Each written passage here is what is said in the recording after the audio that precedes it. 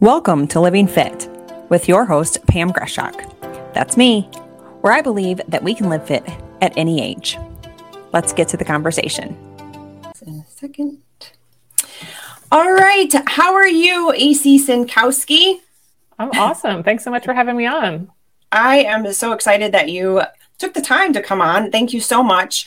For my listeners, they're not always used to seeing my co-host here, my husband, Matt. Hello, everybody. He's shown up one time. So really quickly, there's so much that you could offer to my listeners and also to the CrossFit community that we belong to. So for my listeners, EC Sinkowski, you are a licensed dietitian, nutritionist. Mm-hmm. Yes. And then certified nutritionist. Mm-hmm. Okay. And that's kind of your background. And you are the founder of Optimize Me Nutrition. You've got it. And that also kind of is, from that is the 800 gram challenge that a lot of people have heard of. Yeah. That's probably what people kind of know me as, although I do offer other things besides that, but that's the intro kind of idea. Yeah. Yeah. So that's kind of how we'll kind of get started. So I wanted to let everybody know why Matt is with me today. First of all, Matt loves all things nutrition and fitness. Absolutely. However, there's a fun story of how I know who EC is. A lot of you will already know who she is. I followed her for quite some time, a very long time, but Matt's going to kind of give you the story of how we actually know who she is. Yeah. So back in 2010, I had heard of this thing called CrossFit. It was just starting to reach our side of the country. So I signed up for a certification, the level 1, about an hour from our house. So we went there, and EC was actually one of the seminar staff that was at the level 1. And it wasn't the nutrition part you gave. I believe at that one, you did the What is CrossFit lecture. I remember it was Pat Sherwood did nutrition, and Joe Alexander was there, and Gilson. So kind of the OGs of CrossFit. But yeah, I just remember, that What is CrossFit lecture, just in the way that you spoke and your passion. And it just kind of really, obviously at the time, changed my life, because we were full-time bodybuilding, and I transferred right after that. One of the other trainers there, Joe DeGain, ended up living about 20 minutes from me. So I started training in his garage at 6 a.m. He opened an affiliate, trained there for about a year. And then he actually guided me to open our gym, which we have had for 12 years now, since 2011. So it was really kind of cool when Pam said she had been talking to you. And I'm like, oh my gosh, I know her. Half the reason why we even have a gym. So I want to thank you, for all those years ago, the impact that you had just with that, with the CrossFit and the methodology and things like that. Yeah. Well, thank you. It's good to see you again. And I was given the methodology to teach, so it's all props to go to Greg, really. Yeah. Well, the way it's delivered too also. But kind of what we want to start with is, I know you were into CrossFit, big into CrossFit, working with the seminar staff in HQ. And then now you've kind of transferred away from that into your own, Optimize Me Nutrition and your own kind of company. So kind of how about did that transformation, or when did you decide that was the steps you wanted to take? Yeah. So it was probably 2016 to keep up with some requirements that the administrative staff, like the people kind of running the programs behind the scenes, we had to do continuing education credits in the training department. Some of us did, depending on our role. And so I was looking around for, oh shoot, what am I going to do? And I was involved in nutrition at the time, but it wasn't my full-time thing. And I happened to just sort of be like finding this master's degree program online that looked interesting, which might be a little heavy for, continuing education credits. But I was like, well, this is interesting. It would fit well with CrossFit. I've got a good science background. I'd already done a ton of science in my undergrad and first master. So I started a master's degree. And yeah, ultimately I loved it. And so that took I think 16 months to do full time or something like that. But basically as that was wrapping up, I felt like I wasn't giving it enough full time and attention. And I also sort of felt like my position at CrossFit had kind of run into the end of all the challenges. Like I had been there during some great times during periods of growth and stuff like that, and certainly had a great experience, but it was just time for a new challenge and a change. So it almost felt like, well, this is obviously the next transition. So, so yeah, I resigned to finish up the degree and then started my own thing. Yeah, that's a great story. It's kind of like your stepping stone into what you do now. Yeah. And I think I latched on to a lot of that because, because of my kind of background and interest and things. Because when he opened the CrossFit gym, I had been injured and I had all these surgeries. So I was staying at home, and that was kind of his thing he got into. And then then the optimized nutrition obviously is like what I watch your stuff all the time. And I pass that information. Yeah. And I pass that information down. And that's really what I really wanted to get into with you. You could, again, offer so much to my listeners. And I hope that they already follow you. If they don't, I hope that they go and do that. But there's so much information online. And I hear you talk about that all the time. I've listened to many of your podcasts, and just recently, of course, I was listening to a lot of them to try to sum up some of the questions that I could ask you. And that's one thing you really kind of push out there is to kind of really cover the basics. And that's so okay. So one of your things is the consistency project, right? Yeah. Okay. Yep. So when I was injured, I couldn't work out. I come from a competitive athletic background, and I really had a hard time coming back to terms with not being able to do what I used to do. And it really kind of sparked the growth in my own online business, and it's Living Fit, but consistency over intensity is my motto. And I've always said that. So once the consistency project, I was like, oh, that's perfect. It's like a perfect fit. And I, of course, offer nutrition information, but not in the context of what you do. And I often lead people to your information. Yeah. And so that's kind of leading into kind of the 800-gram challenge and whatnot. So I guess all of that to kind of sum up to say, like, what's the most important thing for my listeners and even our CrossFit members? What are the most important things for us to look at in a nutrition standpoint for your best health, your best self? And oftentimes there's weight loss, that people want a goal. So yeah, most people want it all. That's for sure. So I kind of 800-gram challenge is where people, eat 800 grams by weight of fruits and vegetables. And I consider that sort of the starting point for people. And I think it's because people try to attack it all in nutrition. And there's certainly more than just doing the 800-gram challenge. But it's like, if you're not doing this, we're not moving on to the next things. And it's really about that kind of that consistency piece with a healthy daily dose of fruits and veggies, because you get to pick the fruits and veggies you want. You don't have to follow this perfect list of the 10 locally sourced organic items, And so to get that going in your diet before you work on other pieces. And so I do encourage that. And honestly, it's only about 400 to 500 calories. So I agree it can be scaled, and I agree coming from a modern food environment, it can be difficult for people and all of that stuff.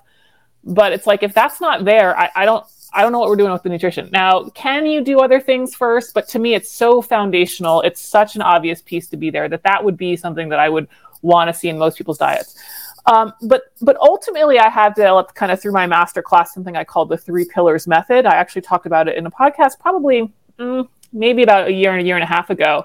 I actually have that written down. I just brushed up on that one, before I got here to kind of remember, because I did remember listening to that as one of the first ones. Okay, cool. Yeah, so I think a lot of people will be best served for general weight, health, and fitness. We're not talking super, super elite performance, but we're talking pretty good, pretty athletic people, all the way down to just general health goals, stuff like that, and even weight loss goals. We got to get quality in line, which to me is like the vitamins and minerals, a lot of which we get from our fruits and veggies. We got to get protein in line, which is going to help with those lean mass gains and the fitness. But guess what? It also helps us feel full when we want to diet. And we also need a good amount of protein to keep our lean mass around as we age. So there's ramifications for all of those outcomes people want. And then we also do have to look at total calories. I wish I could make calories go away, but I cannot. And so I find that when we can get those 3 things in line, we ultimately can get after a lot of weight, health, and fitness goals. Again, maybe not the elite of the elite, but there's so few of those that I don't know that we need to worry about that. It's just that I don't ever recommend that out of the gates. There's very few people who can kind of juggle all 3 things right away. And so it's like, okay, we know we can get there, but let's see how we're doing on this 800-gram challenge thing first. Yeah. No, I love that. And so that would be your kind of your first step. And I talk about that too, kind of doing one habit at a time. And so that's basically would be your suggestion. Your first habit should be get enough fruits and vegetables. That's your message. Yeah, for the most part. I mean, I think my main message in nutrition is kind of my principles. So I have these 10 principles of nutrition that I consider sort of irrefutable facts from a physiological and psychological perspective. It's like calories matter. Sorry, guys, can't change it. Yeah. So I have these 10 ideas. Calories matter. Right. Like, okay, I wish I could make them go away. I can't. Mm-hmm. So we have these 10 ideas, and so that's all interesting. And it's like, macronutrients can help body composition, and like sustainability matters. And so they're all interesting, but then it's like, great, I've got this knowledge. How the heck am I going to implement it? Right. Well, how the heck you could implement it is all of the different diets out there. Could you do fasting? Theoretically, sure. Could you do low carb and achieve these things? Sure. I just find in my experience working with other people that some of those diets are a little bit too dogmatic and too restrictive. And so that's why I kind of have my 3 pillars method. We look at quality in the diet, we look at protein, and then we look at total calories. And to me, that's how I like to apply that stuff. And so I don't want to say it's just the 800 gram challenge. Like if somebody comes to me and they kind of go through the process and they're like, well, I really like fasting and I can reach the endpoints by that. It's like, fine, I'm not against that per se. It's just that in real life application, I find that when people focus on these aspects of their diet, it tends to be more sustainable and realistic for the long term. Yeah, that makes sense. And I think that's kind of some of the other questions that a lot of my listeners would want to hear, and questions I think we both get all the time, like, should I fast? How much protein should I get? Does it matter? What about fiber? Like all of those kind of very simple things, but they seem simple. But at the same time, there's so much information. Like you say, it's majoring in the minors. You've said that quite a few times. And they get these little snippets of information, and that's not everybody's fault. And you've also mentioned that, being in the space that you're in, you're kind of competitively trying to repeat the same thing over and over again, and make it seem interesting. Because even I tell people, like, and he'll tell people, like, selling you consistency over intensity, you have to do this forever. It's not a real good selling point, but it's kind of the message. So that's one of the questions we always get, like, is how important is your protein, and where should that be? Like, what levels of protein? So maybe we can go there. Like, is that kind of the questions that you would get? Oh yeah. Protein is, how many grams? Yeah. A big thing, especially for the CrossFit athletes, because I would say 90% of the CrossFit athletes here probably are very much under eating protein. Yeah. I don't think they understand, Sure. How it helps. And so, like, what would be the upper limit, the lower limit, that kind of thing? Yeah, I'm kind of low, I think, relative to a lot of people in the CrossFit space. My kind of starting point, kind of like the 800 gram challenge, but from the protein, is 0.7 grams per pound of body weight. Now, that is based off of current weight, unless somebody has like 25 pounds plus to lose, then maybe we go off of a target weight, but 0.7 grams per pound. Where they're at right now. Correct. Now, I do say that the range can go up to 1 gram per pound if they want to. I don't know that that's really necessary for a lot of the level that I see within CrossFit. And I even mean that for somebody who's like into CrossFit 5 days a week and wants to gain muscle mass. There are studies that show, recreationally active resistance trainees maximize the muscle mass gains at 0.7 grams per pound, not all the way up at 1 gram per pound. Now, do I think 1 gram per pound is harmful? No. But a lot of times, once we start looking at protein volumes that are like 150 grams a day or more, which is where we're going to be when we're looking at 1 grams per pound, is that most people have to accomplish it with powders. I'm not against protein powders. I just had some, in fact. But a lot of shakes. What's that? I love my shakes. Right. Yeah. And that's fine. I'm not against powders. We can have powders. A lot of your members, though, don't really want powders. And I'm sure you've already experienced that. Like, yes, your trainers like the powders, and yes, you like the powders, but there's a lot of people in Gen Pop who are your members who do not like the powders. They don't like the taste. They don't like having to push it in their yogurt. They just don't like it.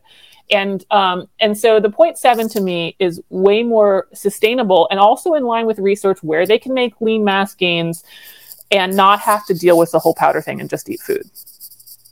So I'm good there. I'm also good there. It's research that aligns with research that finds we can retain lean muscle mass in a caloric deficit, as well as be protective of sarcopenia. So again, we've got weight, health, and fitness goals aligning at that point. Now, if someone loves 1 gram per pound, or they truly have a substantial amount of mass and they're doing very high level lifting, okay, all of those things could lead to more protein. But I think there's this idea of more protein is always better, especially for lean mass gains. And it's like, well, you also have to have the training stimulus to put down that lean mass.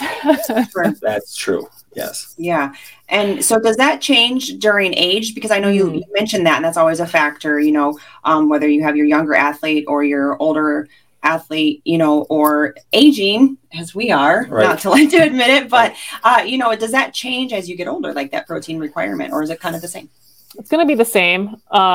Again, if somebody has a truly high level and they're truly a competitive masters athlete, I'd be surprised if they don't want to push it higher. Is there research to suggest that they need to? No.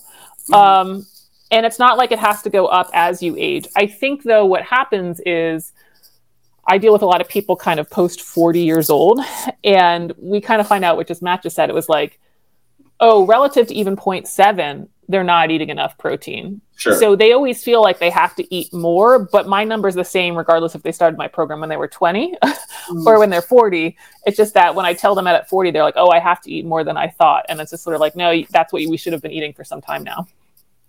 Yeah, that makes sense. Yeah. What about like the protein timing? Because there's a lot of talk around like nutrient timing, protein timing, like when you wake up or after your workout. Like, is there anything to that? Yeah. So my principle 3 is timing only matters to the extent it affects quantity, which basically means I don't care when you eat it, so long as you eat the right amount in the day. Mm-hmm. Now, a lot of people who push the timing stuff, they're going to cite, especially with protein, they're going to cite these muscle protein synthesis studies that show MPS protein synthesis increases when somebody has protein after their workout.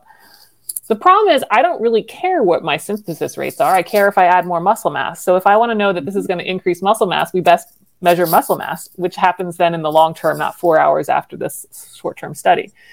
And what we find is that when protein is equated, the timing doesn't matter. Now, there aren't a ton of studies that do that. I think there's 3 that really look at, does timing matter on lean mass or performance gains? And I think it's 3, and I think it's no difference. And so that's why I have this principle 3, doesn't matter when you eat. If I had truly a high level athlete who really was looking to optimize, everyone wants to optimize performance. It's in my company name, optimize performance. I would potentially have them think more about spacing of their protein, assuming we're already consistently hitting enough each day, for theoretical gains. Do we have evidence that it's doing anything? No. But theoretically, sure, why not? Because supposedly we care about the 1% there. It's just so irrelevant to most people, right? And the other thing that I think is really interesting is for the people that are really interested in these muscle mass gains, they're typically eating at the 1 gram per pound anyway. So we're looking at 150 grams or more per day. Like, how else are you going to eat that besides spacing it out? I mean, it's just sort of like, I think some of this stuff about timing works itself out by way of sustainability. Like, who's doing 0 grams of protein until 7 p.m. and then 150? Right. Oh, most even imagine digesting that. Yeah. Like most people want to eat meals, and just by way of training and job, it's going to happen like through the day. And so I'm like, are we overly managing a process that just sort of naturally works if we eat the right amount? Yeah. I think people try to micromanage every aspect when they don't really need to. Now, on the protein too, one other thing, along with timing and whatever. So let's just say that 150 grams as a base. What would be your ideal amount per meal there? Yeah, I sort of say the same thing, like whatever you want. Okay. Most people, though, just because protein's kind of a satisfying nutrient, and there are going to be some people who are like, no, I love, like 80 grams in one sitting. Most people are kind of tapped out around 40 to 50 grams of protein. Like they're just sort of done. So again, it's like people will be like, oh, it's so optimal to have, like 40 grams of protein a meal. It's like, that's what people eat. Yeah. So what about the talk of like the 30 grams helps mTOR? Like, what about that? What about that conversation that's kind of floating around in the fitness space right now? Yeah, a lot of this stuff is very similar, like mTOR or MPS rates or even like insulin spiking after meals that people worry about. A lot of that stuff, we have to always remember what we care about from this. So let's take like mTOR. It's like we care about muscle mass. Like you can measure mTOR and that can tell us some interesting things. But if we're interested if this increases muscle mass, I need to studies that look at muscle mass. Like I'm not going to, yes, I can look at studies that look at MPS and that's interesting, but I need to look at ultimately to make my decision, did they measure muscle mass? And a lot of them don't because they're these short-term, immediate, acute studies. Same thing with insulin. People worry about insulin going up after a meal. And it's like, okay, that's going to lead to hyperinsulinemia. It's like, no, let's measure fasting insulin over a long period of time, right? So again, we kind of have to like, yes, we need those mechanistic studies. Yes, we need those short-term acute studies, but I think people get a little bit lost in the markers and thinking that, oh, because I need to have synthesis to increase my muscle, that this is going to guarantee that outcome. It's like, no. What outcome do we want? We want muscle mass? Then we need to look at studies that measure muscle mass. Yeah. And I think, and then I think what I see in my space, and you'll see that too, is like paralysis over analysis. And then people just get so confused and they end up not doing anything at all, or they end up trying to stick to something. And you've talked about this many times, and that's part of your mission. And what your whole statement is they get on these plans that are very short term without needing it. I have, I'm the director of a cardiac rehab. My patients need certain prescription nutrition, but outside of that, like there are people, I see them all the time, trying this diet and that diet, and then they just fall off and don't do anything. So it's kind of, they just, all of this information and they're like, we have to get this much protein at this much time. And sure. Yeah. It's like trying to explain the snatch, one part at a time. Well, here's the other thing. It's like, even with my own 800 gram challenge and even with this 0.7 number I just told you, like there's a really wide strike zone. And I think that's what also gets confusing. Like I like my 800 gram number for a certain reason. Does perfect health happen at 800 grams? No, we have to look at the whole diet. We have to look at calories. We have to look at protein. We have to look at all the vitamins and minerals we got. Like you guys know the deal. Same thing. Does like perfect muscle mass development happen at 0.7? No, some people are going to be a little higher. Some people are going to be a little lower, training dependent, genetics dependent, all of this stuff. So, I'm part of the confusion just as much as anyone else because I have to put out guidelines to help people like where to start, right? Yeah. But like, are my where to starts perfectly perfect? No, that's not how biology works. And so I think people, especially people who are, again, not the elite of the elite, which is like 99% of us, not 50% of us, 99% of us, forget there's actually a wide strike zone. Like in terms of how many fruits and vegetables I can eat or how many protein grams I can eat. Like you can be fine at 0.9, you can be fine at 0.67. Like, you know what I mean? Like there is a much wider range there so long as you're consistent and then have other things in your life like regular exercise, sleep, not smoke. You get the idea. Yeah. That makes sense to kind of like basically simplify it. Like you said, start one thing and then once you have that habit, go on to the next thing and kind of evaluate at each step. And like you said, the main mission is to create and maintain that muscle mass for long-term health as we age and kind of have all of these good habits put in. Another question I wanted to get to before I lose my train of thought here, and a lot of what you do and what I love that you do and what I try to bring to my listeners is kind of a lot of the debunking of some of the fads that happen and people kind of get hung up on them. Not so much fasting. You kind of covered that a little bit. And I think we're moving beyond that. I feel like a little because there's people like yourself and just kind of saying, if you want to fast, fast. If you don't want to fast, that's okay too. Like whatever works for you. But the organic versus inorganic is a big thing. And you just recently talked about the glyphosate on the oatmeal and other things like that. So I guess what I'm trying to say there is like what's important with organic versus inorganic. And then maybe if you want to touch on the glyphosate a little bit. And then the other thing I wanted to talk about, I told him, I was like, don't let me forget the other day. He's like, is the cold plunge. You recently talked about that. And I think that's what prompted me to message you. Oh, cool. Yeah. I'm like, I have to talk about that because it's one of those small little things that everybody just thinks is going to change their whole life. And I want to hear your thoughts and I want you to share that with my listeners. So the organic versus inorganic, maybe the glyphosate and then the cold plunge trend. For sure. Yeah, so or the organic thing, first of all, there are reasons people may choose to eat organic that don't have to do with the nutritional exposure of the chemicals. So ethical reasons, how animals are treated. And I also am not going to put myself out there as an environmental expert, although I worked in environmental consulting. I'm not here from an ecological perspective to talk about diversity of all of the animals. So that's for people to decide or go find other experts in those fields. I'm talking from a nutrition exposure, dietary exposure point of view. So, the first thing I want to bring up about organic is by the USDA's own statistics, 80%, well, it's actually closer to 90% in their most recent dietary guidelines report, of people in the US are not eating enough fruits and vegetables. Mm-hmm. So are we concerned about the exposure on foods that we're not eating? Good point. It's a little bit like, guys, like if this is really harming us from the exposure from the fruits and vegetables we're eating, well, we're not eating them. So we're not eating them. Now, I know it can happen potentially through other foods, but it is sort of the first kind of stop gap to sort of think and do a reality check on. But the other thing is, the USDA monitors food, and I know there's a big mistrust of our government, but I would encourage people to go look at the monitoring program that we have on our food supply. The US has a highly, highly regulated food supply, and look at how they set the standards for exposure. They do this for additives as well, but it's kind of from an environmental toxicology perspective. How they set the standards of what's considered safe, and then also what they do every year in terms of measuring to see where the levels are. And it was over 99%. I forget it was like 99.5 or whatever, but percent of samples fall below the level that they consider safe. Now, and that's safe for exposure for your entire life to not cause any disease or harm you. Yeah.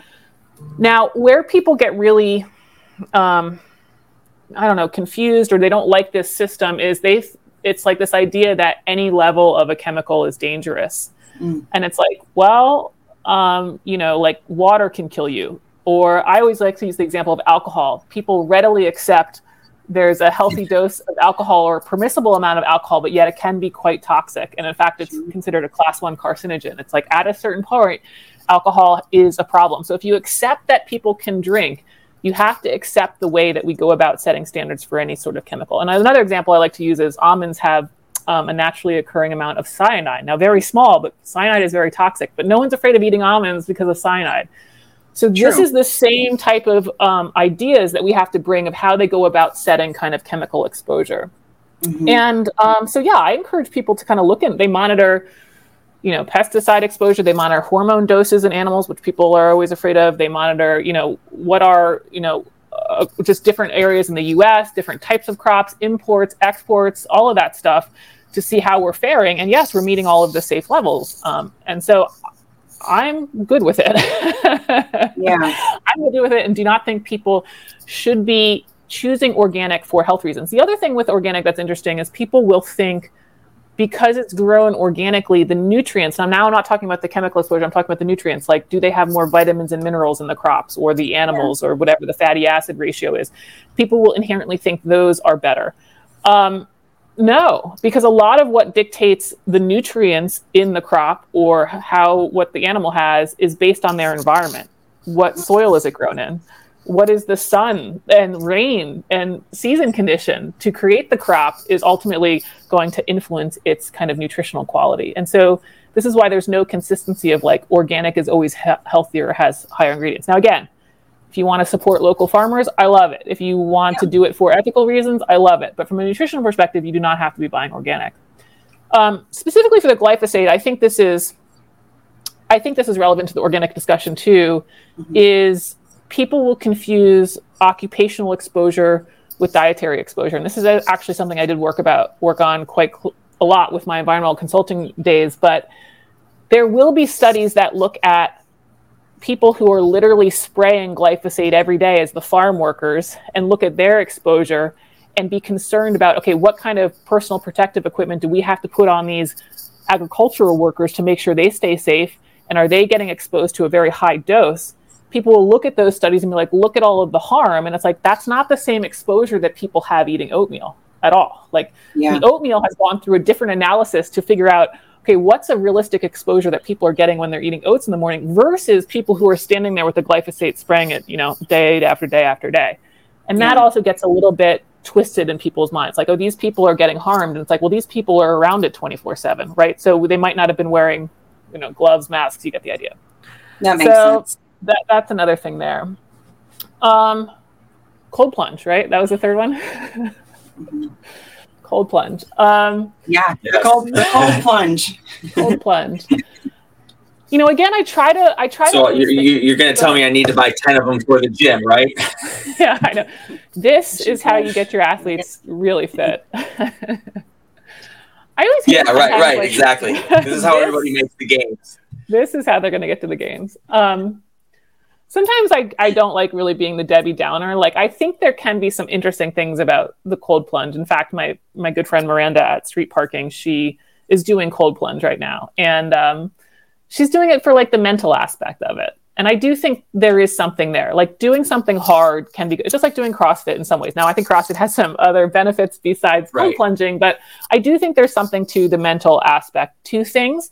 And so if that's truly why somebody's doing it, okay, I don't really have an issue. I do think it's sort of put out there, though, that cold plunging will result in better performance. Now, and here we are again, the same type of problem that we had with like NPS or insulin. It's like, okay, if you want to tell me that cold plunging increases performance, I don't want a study that does cold plunge and measures inflammatory markers. I want a study that does cold plunge and measures performance. How is the back squat? How are the pull-ups? How are the run times? Don't tell me about, I don't know what marker went up and down in their bloodstream. I don't care. I want to know, performance. And there actually have been some interesting studies that didn't just look at one-time performance, like didn't just like do this in one day where people came in, plunged and did a squat. They did it across like an 8-week training block.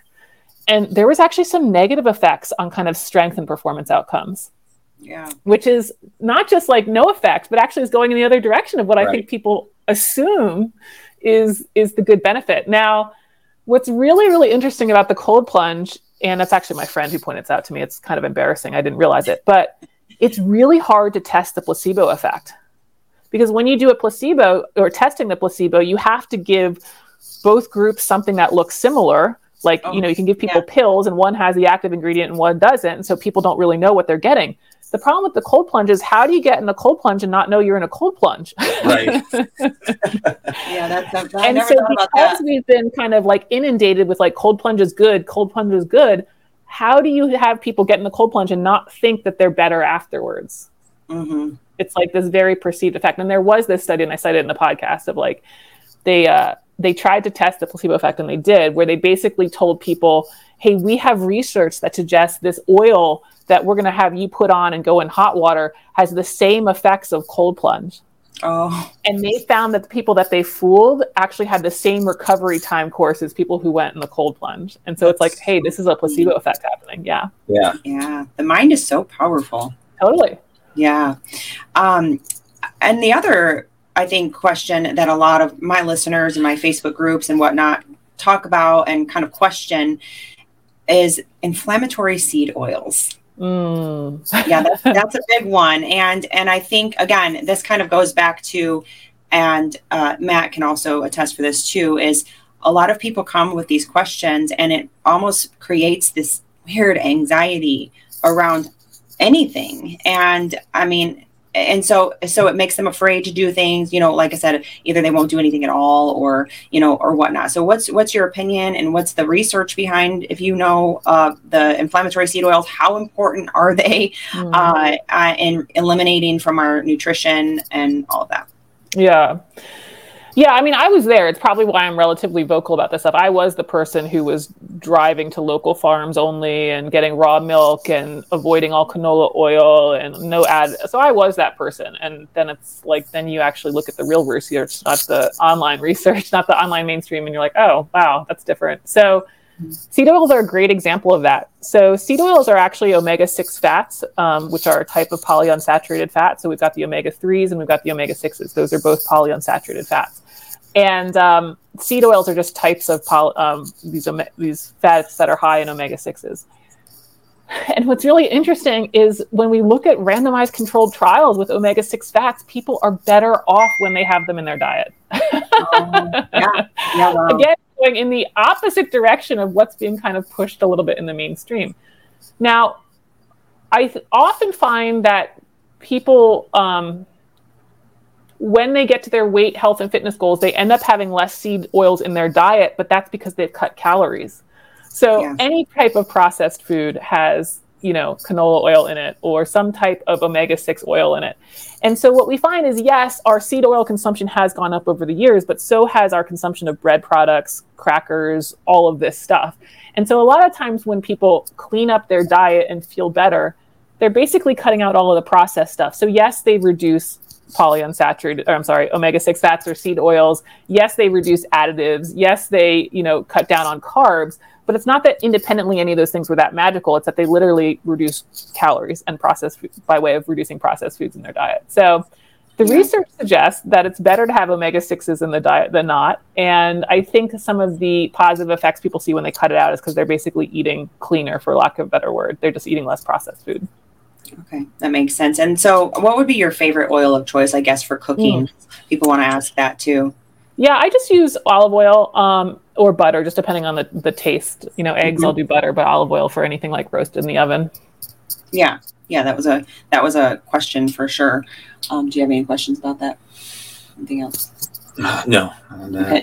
I have because the reason I'm so interested in all of these things, and again, a lot of my listeners and in our community have kind of watched me grow in this space. I started bodybuilding at 20, I'm 41. And, so there's been this growth and this process. We've been together that entire while. And I have those rabbit holes and created all of that anxiety myself. And I know he can, and of course, like our home is filled with mostly good foods and, and we buy organic when available and it's there, but we don't stress if it's not, but I've grown to be that because I was once that person who almost created this anxiety, especially when I had kids, like, oh my gosh, we can't have this, we can't have that, we can't have this seed oil, we can't have, we need to buy organic, and it created all of this stress. So that's kind of, I totally understand and respect exactly what you're saying. Is I used to be that person, and that's why I'm so interested and so passionate to bring this information to my listeners and our members and all of that, because there's just confusion. And I was confused and full of anxiety about things at one point too. Fear sells.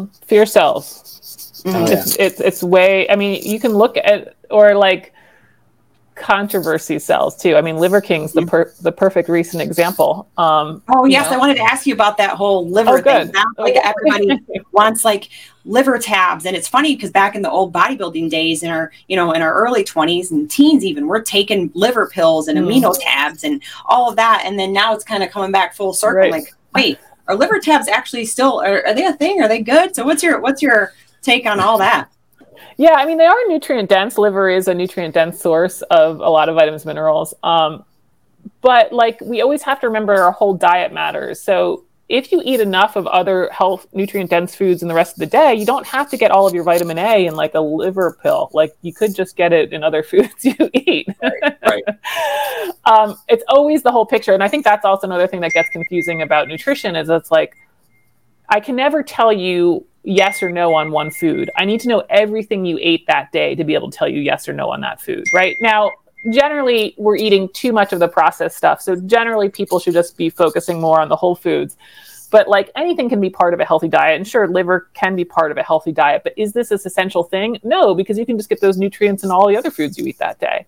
But yeah, the Liver King guy, we come to find out he doesn't even eat his own diet. And oh, by the way, he takes steroids. But guess what? He's got, well over 1 million followers. And then you look at his profile compared to the USDA, who's been saying the same thing since 1970. I think they've got 80,000 followers, and he's over 1 million, selling his supplements that we don't need. So.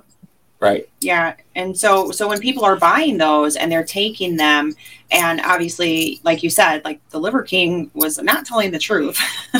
And so when they're taking them, they're essentially just giving themselves something extra that they really don't need. And is that your take? It's almost just kind of a waste of money to take those things unless you absolutely need them and they're, you clinically need them. Yeah. There's always going to be some cases for supplements. But there's always going to be some cases of deficiency that people will need them. But it's you shouldn't assume you're deficient and just start taking a very high dose of something. There is toxicity potential at some point for some of these things. Thankfully, I guess you could say from that perspective is people are really bad at being consistent on taking things. Right. That's a good take on that. Yeah.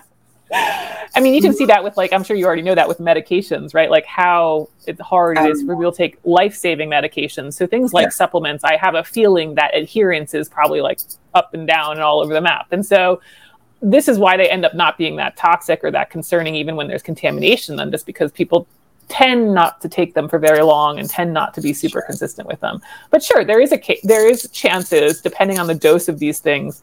And that's part of the problem with the supplement industry. It's so unregulated, is that what is said on the back of the label you might not be getting. So there is certainly a risk potential at certain points, especially if people are very consistent. Yeah, for the supplements. Yeah. So on supplements again. So let's just say we're getting our 800 grams fruits and vegetables a day. We're getting our protein in that 0.7 to 1 gram per pound. There's really not anything that we're going to need extra supplement wise. Yeah. Is there anything you would suggest? Right. Like at all, like, because I mean, I can't tell you how many people bring a bottle into the gym. Oh, I'm going to start taking this. Do I need this? I'm like, wait a minute. No. So, I mean, as long as your diet is where it should be, you're going to get most of what you're going to need out of that. Correct? Yeah, you should. Now, I don't like to just guarantee that, because sometimes people have some really interesting choices. They'll do like 800 grams of watermelon and all of their protein from collagen. This is very rare, but this is why you kind of have to be like, okay, well, with some diversity of these types of fruits and vegetables and of the different protein sources. And you include some grains or some dairy or some nuts and stuff like that, in addition to some processed food. It's very, very likely you'll be covered, because otherwise, how did we get to like 1920? I think it was like the 30s when supplements started to be a thing anyway, and not really big till 60s and 70s. So it's like, how did we get to 1920 as a species if we needed supplements? I think the common question is vitamin D, and I just don't put out a broad recommendation for that, because vitamin D isn't found in most foods. Sometimes it's fortified in some foods. I just don't put out a broad recommendation for that. The RDA is about 800 IUs per day, and you're going to find that most supplements are 5,000 or higher IUs. So I think, again, a case for over supplementation. It is possible to get it from the sun. And just, if you're worried about it, go get it tested at the doctor and listen to what your doctor says. I actually got mine tested, and it was low for the first time. And I used to be big on taking it all the time. And then I was like, well, I can actually get too much of this, and that's not good either. So I stopped taking it, and I just kind of get my levels tested, when appropriate. And I was just slightly low. So I'm like, okay, I'll just take some vitamin D then, and it'll be fine. And so what about digestive enzymes? Because sometimes I find when people start eating fruits and vegetables, their fiber intake is up and they're drinking their water and what have you. But how do you feel about like the digestive enzymes for that? Like, because sometimes people will complain, and that's where they have to kind of modify. It's like, oh, I can't eat all this. It's hard. Yeah, that is, if anything, that is the biggest complaint. Like, it's too much food. I would just scale them a little bit and just have them work up slower to the 800 gram number. But no, I don't recommend digestive enzymes. There are people who do have IBS is the most common gastrointestinal disorder that's diagnosed. And certainly there are some types of foods that can be more triggering for people who have IBS. But I would much rather people who have like really consistent symptoms of like, I'm always bloated or whatever else, depending on their bowel movements and all that stuff, like to get diagnosed. There's so much of this self-diagnosis out there. It's like, go to a doctor and find out what it is, versus guessing what it is on the internet and then coming up with a really restrictive diet, which might not be sustainable and might be excluding a lot of healthy nutrients. So I would probably, with those individuals, first of all, like try to scale it a little bit more. Hey, we target 400 grams, then we just gradually work our way up over several months. And then if they are having consistent painful GI systems, it's like, this is why we have conventional medicine. Go to a doctor. Yeah. Because there's no need. And that's something that Matt and I both stand on as well. Like, of course, there's the natural health space that, again, like kind of like you said, you've kind of gone down that path a little bit. But then there's, the conventional medicine. And why can't we use both? I mean, we have so much access to so many things. It's 2023. Right. Exactly. We have all kinds of different ways to do that. Exactly. Totally. I could have you on here all day. Is there anything else that you? I mean, strictly from I want to know type thing. Are you doing the CrossFit Open this year? I'm not, unfortunately. I should. I have an affiliate here that I go to. I wouldn't say regularly, but I'm there a few times a month. So no really good reason. Yeah. What's your favorite kind of exercise right now to do, like, consistently for yourself? What's your favorite? I pretty much do CrossFit. I had a lot of back injuries over the year, and I actually back squatted it's not an impressive amount, but the most I barbell back squatted in like 10 years the other day. So I'm definitely still doing CrossFit. It's just not as heavy as I was back in, 2010 and all of that stuff. Right. I do really like my CrossFit affiliate near here, but it's just schedule and stuff. I have enough stuff at my house that I can get enough of kind of like, a Helen style workout or just 100 burpee bed jumps and call it a day. So very, very CrossFit. Yeah. Right. How is it going with the burpee? Burpee pull-ups, right? Like you have the lanes and setting the room for that. Yeah. Oh man. We actually practiced them this week. And I told the members, I'm like, just in case Boz throws something crazy out there, we're going to practice these. And then, hey, they show up. So I think they're ready for that. It's Michigan and it's 20 degrees out right now. So we have not been doing any running. Right. So, but you have the space at your gym. That's not a problem. Luckily we do. Good. So it'll be, we're doing a Friday night lights tonight. We're recording this on a Friday. So, that'll be interesting tonight. It'll be kind of fun. Yeah. Good. Yeah, it is fun. It is fun. So, and that's the last thing. Were you going to say something else? No, I should have said, there's no good reason. I didn't make it happen. Yeah, right. Hey, but and Pam and I were talking the other day. It's like, I'll probably do CrossFit forever. I love CrossFit, the methodology, but the 2010 version of me and the 2023 version of me think completely different about, CrossFit. Right. Back then it was like, how hard can I get? And now it's like, I just have fun doing this, and I don't care what my back squat is too much anymore. I don't care what the grand time is anymore. I'm just glad that I can still do this. And it's something that will be sustainable for forever, Totally. Yeah. 100%. And that's what I was going to kind of end on is our conversation about that. And like you said, back in 2010, you did that. And that's something my listeners can also hear. And that's a big message is that, things change and you change and your life changes and you don't have the same 24 hours anymore that you used to have or the same goals or even the same body for that matter, and kind of respect the age, but don't put a lot of limits on it, but kind of respect where you're at in time and health wise. Yeah. Yeah, for sure. Yeah. Awesome. Well, thank you so much, EC, for coming on, kind of officially meeting you, and you guys got to meet again. 10 years, 12 years later. Yeah. Mm-hmm. Yeah. Thank you. It was a ton of fun. Yeah. And so I'll list everything where they can find you. Maybe if you're having, more challenges or whatever, you have a newsletter and all of that kind of stuff. So where can somebody find you? It's pretty easy. OptimizeMeNutrition.com, Optimize Me Nutrition on Facebook and Instagram. And then my podcast is The Consistency Project. Yes. The Consistency Project. Consistency over intensity, you guys. All right, you guys, thank you so much for tuning in again. EC, thank you so much for your time. We totally appreciate your knowledge and all that you share. And thank you for taking the time for everybody, all over to kind of spread some good information. Yes. Yeah. For sure. Awesome. Thank you guys. Yes. Don't forget to like, subscribe, and all the things. Love you.